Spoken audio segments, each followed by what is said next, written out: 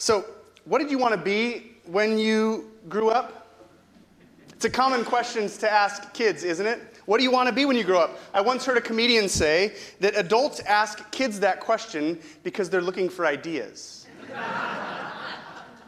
When our daughter Zoe was 4 years old, she proudly announced one day that she was going to grow up to be a fish. An older brother, 2 years older, Moses, did what older brothers love to do, which is to explain in very clear terms why she's wrong, and that's not possible. She was so sad that day to realize that she was stuck with being a human. But what about you? What did you want to grow up to be? Think back to when you were a child. All your dreams and your desires with the potential and possibilities of life laid out before you. What did you want to be when you grew up? Anybody, shout it out.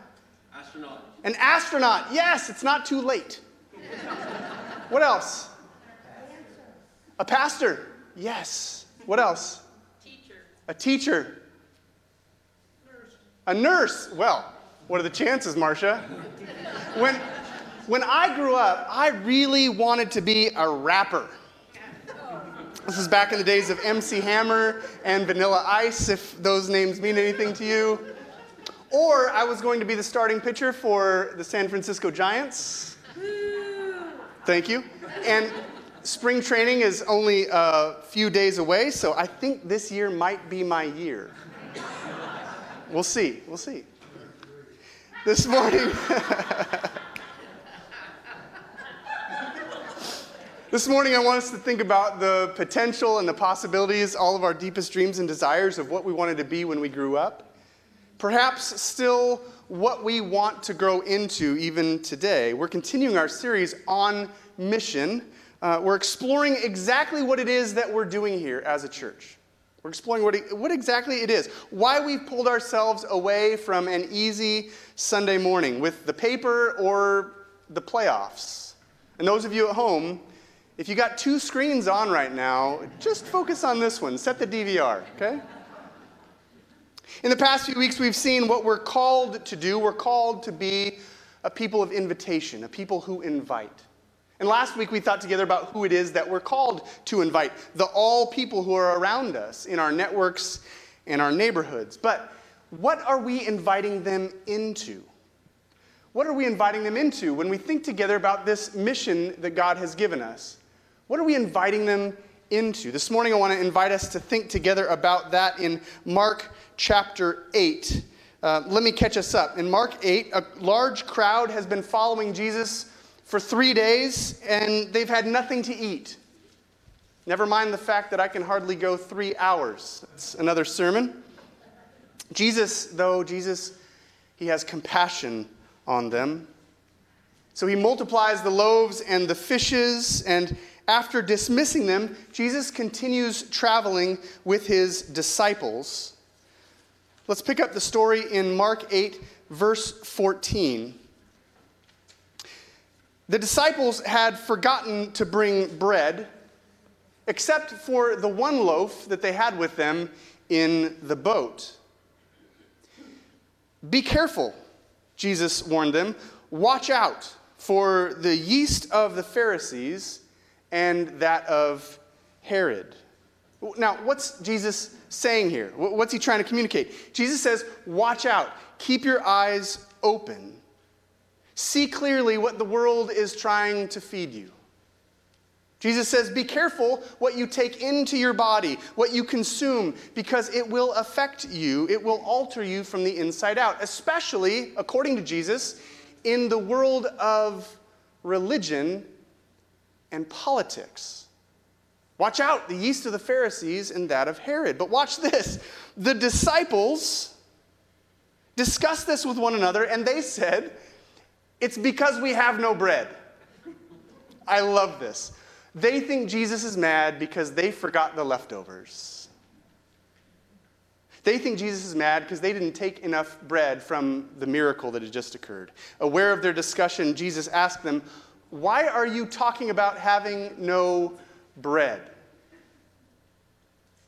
Do you still not see or understand?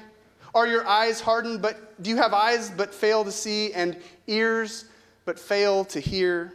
See, Jesus is quoting from Jeremiah chapter 5. The next verse in Jeremiah reads, "Should you not fear me, declares the Lord? Should you not tremble in my presence?" You see, Jesus' disciples have been a part of this awe-inspiring miracle, which points to God's in-breaking kingdom. What's more, it points to Jesus as the king. But they're worried about the free breadsticks. They came to Bethsaida, and some people brought a blind man and begged Jesus to touch him. Bethsaida, remember, is the hometown of Andrew and Philip and Peter. And these people begged Jesus to touch this blind man, and he took a blind man by the hand and he led him outside the village. When he had spit on the man's eyes and put his hands on him, Jesus asked him, "Do you see anything?" The man looked up and said, "I see people. They look like trees walking around." And so once more, Jesus put his hands on the man's eyes. Then his eyes were opened, his sight was restored, and he saw everything clearly. Now, this story is only found in the Gospel of Mark. Matthew, Luke, and John, they don't touch it. And I think we can understand why. It's kind of an embarrassing story, isn't it? Think about it. Jesus' own disciples are confused by a very simple metaphor. Be careful what you take into your body, Jesus says. Be careful what the world tries to feed you. And they say, "Oh, are you upset that we didn't bring enough free breadsticks along?" Now, to explain it, Jesus quotes from the prophet Jeremiah, which they should know but totally miss. People bring a blind man to Jesus, but Jesus whisks him away from everyone. Then at first, it seems like the healing doesn't take. What's going on here? So Jesus has to try again because the man's vision is blurred, it's myopic. And then to top it all off, let's be honest, Jesus' method of healing is kind of gross. Even prior to COVID-19, right? Now, some attempt to explain away the awkwardness. They say, well, the problem is the man saw the dazzle of the bright Middle Eastern sun, and that was the reason for the lack of clarity. Or others will say, no, maybe there's some deficiency in Jesus' healing powers. Or maybe the man didn't do what the man was supposed to do to receive the healing, as if like God helps those who help themselves kind of thing. No. Listen. If Mark says it happened that way, then I think we can trust that it actually happened that way. And here's why. New Testament scholars call this the criterion of embarrassment. In other words, if something embarrassing happens in the Gospels, in a story that Mark did not have to tell us, that Matthew doesn't tell us, that Luke doesn't tell us, that John doesn't tell us, if something embarrassing happens in the Gospels, it's probably because it actually happened that way. Why would Mark include a story if it wasn't true, especially if the others leave it out? Jesus can heal people who merely touch his cloak. He can heal people from a distance. So why does Jesus choose to heal in this way, in this time, in this place? In the hometown of his earliest disciples, the place where they were raised, the place where they imagined what they could be when they grew up. Jesus heals in this way, in this time, in this place, because this is an enacted parable. This is something Jesus does intentionally to prove a point, to tell a story. And Jesus does this constantly if we're paying attention to the story Mark is telling us. You see, Jesus wants his disciples to see something about their own blindness through this man's recovery of sight. The same Greek word is used over and over, time and time again. Mark uses the same word, blepo. Let me hear you say blepo. Blepo. Over and over, Mark uses this word, blepo. It means to see, or better yet, to perceive, to discern, or to understand. Jesus asks his disciples, he says, "Do you still not blepo?" He asks the man born blind, "Do you blepo anything?" The man says, "I blepo people. They look like trees." Over and over, blepo. And then Jesus takes the man away from the crowds so only the disciples can see. See, this isn't just about the recovery of sight. This is about perception and discernment and understanding. It's about having eyes that truly see, about ears that truly hear. It's about Jesus' disciples and how their vision is blurred and myopic. Remember, the disciples were rabbi school dropouts, right? They were not the cream of the crop. They were not the top of the class. They had flunked out. They had returned to their hometowns, to the family business. That's where Jesus calls them. And so Jesus enacts this parable in this way, in this time, in this place. Not for the crowds, but for the called. Not for the crowds, but for the committed, so they would remember what they wanted to be when they grew up. So they would remember all those dreams and desires, all that potential and possibilities. It was there in Bethsaida that Jesus calls them away from the crowds. Because that's the place where they had those big dreams, and that's the place they returned when they couldn't hack it. When they would most echo the great philosopher of the human condition. You remember him. Remember when he said, "I am what I am." Right? Think about it. There's a great discouragement there for philosopher Popeye, isn't there? There's a discouragement, isn't there? There's a disappointment, maybe even a little bit of despair. I am what I am. There's a kind of resignation for the disciples who had these great dreams and desires but returned to their hometown. And so what are we inviting people into, friends? What have we been invited into? Into a life of transformation. Into a life where we don't have to be what we once were. Where we need not resign ourselves to seeing people like trees walking around. We need no longer shrug our shoulders. I am what I am. Our culture highly values acceptance, which is a very good thing, of course.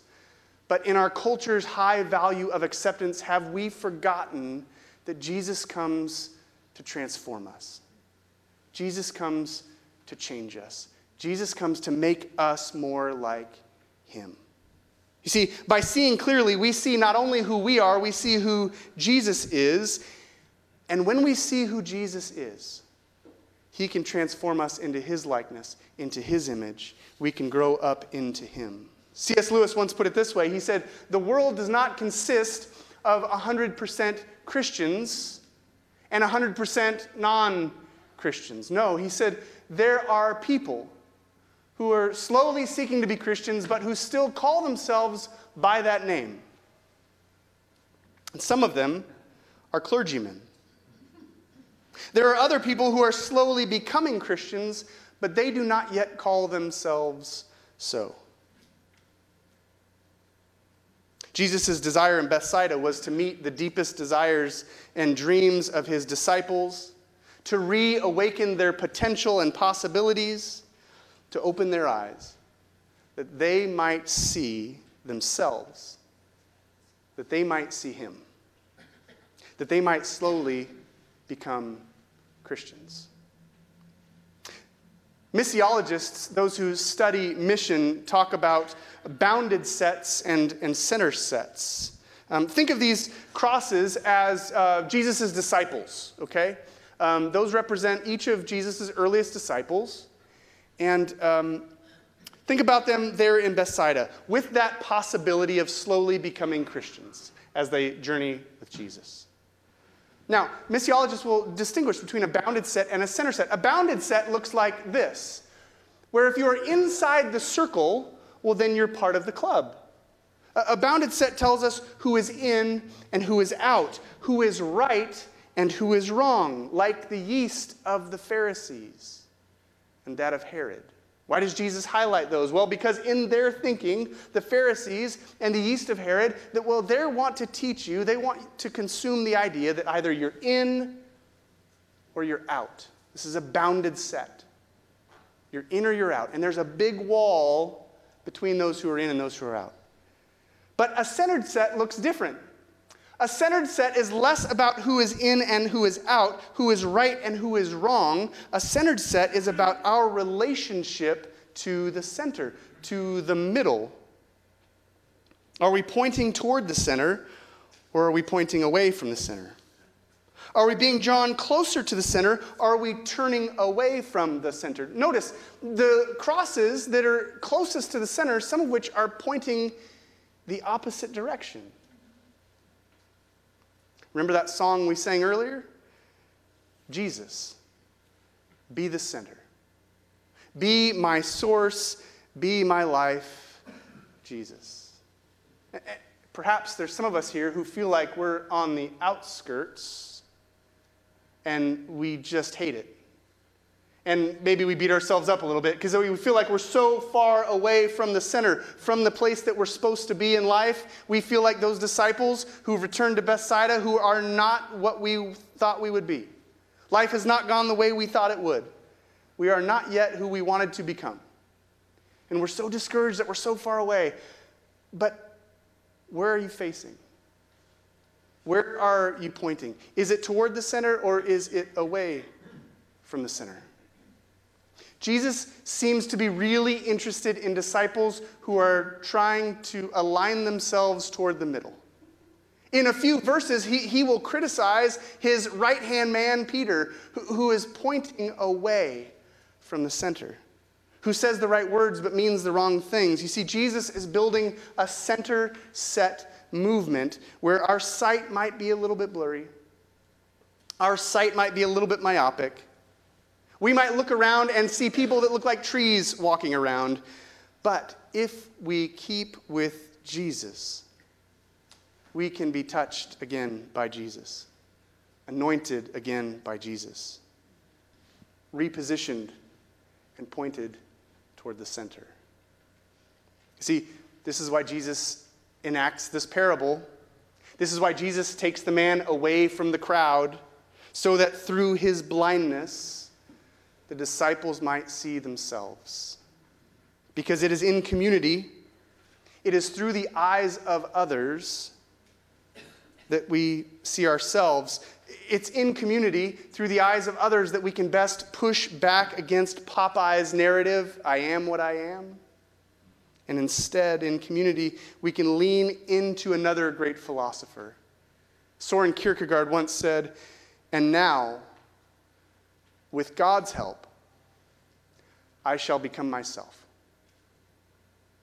And now, with God's help, I shall become myself, who he desires me to be. Those greatest dreams and desires, the potential and possibility, with God's help. And so where are you leaning into community? With all the distractions and divisions and dissension of this season, it has never been easier to stay to ourselves. Where are you leaning into community? You see, a sermon on Sunday, supplemented by personal study, will not enable you to grow into the life that God has for you. It will only take you so far. That's why Jesus calls 12 disciples. That's why Jesus draws the committed, the called away from the crowd. And the same prescription is needed for us if we too are to grow into life in God's family. A sermon on Sunday and study by ourselves is not enough to sustain us. The earliest disciples needed it, and we need it too, away from the crowd, that we might be, and even more so become, God's people, inviting others into life in his family. So let me ask you this question this morning. How is God drawing you back to the center? How is God drawing you into community? Instead of whatever direction you're pointing, how is God drawing you into his family more and more so this day, this week, this year? Let me submit to you that if you are not yet in a life group here at church, if you're not in some sort of Bible study, if you're not in some sort of communal connection, I would be willing to bet that wherever you are amidst that graphic a few moments ago, your week sometimes looks like this. And depending how things are going, that arrow may be pointing any which direction. But it's only in community that God calls us together away from the crowd that we might be formed more and more into the image of Jesus. And so, what do you want to be when you grow up? Do you want to look more and more like Jesus? Do you want to become more and more of yourself with God's help? My deepest dream and desire is that we would continue to be, and even more so become, that congregation that not only gathers in rows on Sundays, but in circles during the week. And even online, we have a number of wonderful opportunities where we can do that. Even though we are distanced from one another, we can be joined together. My deepest dream and desire for our potential and possibility is that following this sermon, it wouldn't just be a sermon. It would be an invitation to grow in community. And that myself and Brian and Janae and Joy, in a couple weeks when she officially starts, would be able to connect with you and to connect you in that kind of community. That kind of circle, not just a row, but a circle where we can see one another through one another's eyes. We can see ourselves and we can grow more into the image of Jesus. We invite you to do so because if the earliest disciples needed it, who were there with Jesus in person, boy, do we need it that much more. May we not conclude with Popeye, I am what I am. May we instead say now, I will become myself with God's help. God, we give you thanks for the good news of Jesus. Jesus, who does somewhat strange things sometimes in order to draw us away from the crowd, that we might be, and even more so, become your people. That we might reflect his image because we have been formed in community. God, would you draw us out of our own solitude? Would you draw us out of ourselves, where we have perhaps withdrawn away from community? And would you form us even more so into the image of Jesus as you do? We pray it all in his name and for his sake. Amen.